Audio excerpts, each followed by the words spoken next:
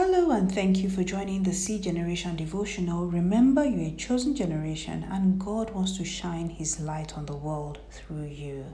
So, welcome to the month of March. So, let's just give God thanks this morning. Our Father, we thank you, we worship you, we honor you for your goodness and your mercy that endures forever. Thank you for bringing us into this new month, and I pray that you go ahead of your children as they go into this month. I pray that you keep their going out and coming in. I pray that you bless all the works of their hands, that everything they lay their hands on to do this month will prosper. And I pray that you preserve their lives, preserve their health, preserve everything that concerns them. In Jesus' mighty name, amen. So thank you for joining me at today's devotional and welcome to the month of March. All through the month of February, we're looking at ministers in the marketplace, and we're going to be rounding up that study today. At yesterday's devotional, we looked at how to deal with persecution when we're faced with it in the marketplace, because it will surely happen in one form or another. And we said that to deal with it, we must ensure that we remain fervent in prayer, because we need the grace and strength from God to be able to stand strong. And we said we also need to make sure that we soak ourselves in the word, because it is the word that will encourage us and help us. We also said that we need to, ask for the help of the Holy Spirit, and then also pray for the wisdom to know the specific actions that we need to take in our situation, so that we do the right thing at the right time. So for instance, in Daniel's situation, the action he needed to take was to remain faithful and continue praying as before. And because of that, God delivered him. In Nehemiah's case, they needed to arm themselves and not drop their guard. Nehemiah chapter 4 from verse 15 to 18 says, "When our enemies heard that we knew of their plans and that God had frustrated them, we all returned to our work on the wall. But from then on, only half my men worked, while the other half stood guard with spears, shields, bows, and coats of mail. The leaders stationed themselves behind the people of Judah who were building the wall. The laborers carried on their work with one hand supporting their load and the other hand holding a weapon. All the builders had a sword belted to their side. The trumpeter stayed with me to sound the alarm."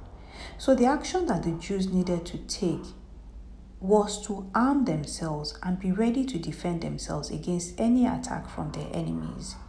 Nehemiah chapter 4 from verse 21 to 23 says, "We worked early and late from sunrise to sunset, and half the men were always on guard. I also told everyone living outside the wall to stay in Jerusalem. That way, they and their servants could help. We guard duty at night and work during the day. During this time, none of us, not I, nor my relatives, nor my servants, nor the guards who were with me, ever took off our clothes. We carried our weapons with us at all times, even when we went for water." You know what really strikes me from this passage is the level of alertness of Nehemiah and his team. Even though they focused on working hard to rebuild the wall, they also stayed extremely alert, which brings me to another lesson to learn from Nehemiah. As believers in the marketplace, we must stay alert. As we go about our business and focus on our jobs, our academics, and as we deploy our knowledge and skills in whatever industry, whether it's tech or entertainment or fashion or whatever it is, we must always be alert to the temptations and the tricks of the enemy. If the devil is not trying to bring us down through persecution, he will try to make us comfortable and bring us down through temptations and other tricks that he has in his arsenal. So we must be vigilant. 1 Peter chapter 5 from verse 8 to 9 says, "Be alert and of sober mind.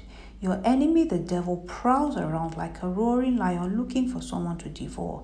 Resist him, standing firm in the faith, because you know that the family of believers throughout the world is undergoing the same kind of suffering." So we must be alert and we must resist the devil. And if we see any other of our brothers and sisters, any other believers struggling in this area, let us support them and help them. It's not every great offer or great opportunity in the marketplace that is from God. And if we're not spiritually discerning, we can accept offers and fall into serious temptations that will draw our hearts away from God or cause us to do things that dishonor God. So we have to be careful.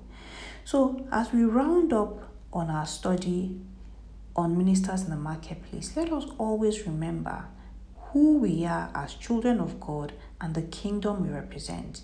Jesus said in John chapter 17 from verse 14 to 16 that we are not of the world, and even though we are in the world, we are not of the world. So let us be different. 2 Corinthians chapter 6 verse 17 says, "Therefore come out from among unbelievers and separate yourselves from them, says the Lord. Do not touch their filthy things, and I will welcome you." So we're not meant to blend in with the crowd, but we are meant to separate ourselves and be different. Matthew 5 from verse 14 to 16 says, "You are the light of the world, like a city on a hilltop that cannot be hidden. No one lights a lamp and puts it under a basket. Instead, a lamp is placed on a stand where it gives light to everyone in the house. In the same way, let your good deeds shine out for all to see, so that everyone will praise your heavenly Father." For there to be a need for light, it means there must be darkness. And when the light isn't shining, the whole place gets filled with darkness.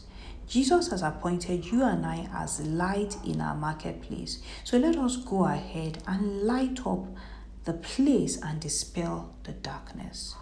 So I really hope you've been blessed by this study. And if you have, please remember to follow, like, and share on your favorite platforms like Instagram, YouTube, Spotify, Apple, or Google, or at C Generation Devotional. And if you'd like to get in touch, please send a DM on Instagram. So have a lovely weekend, and please remember to join me again next week as we start a new study.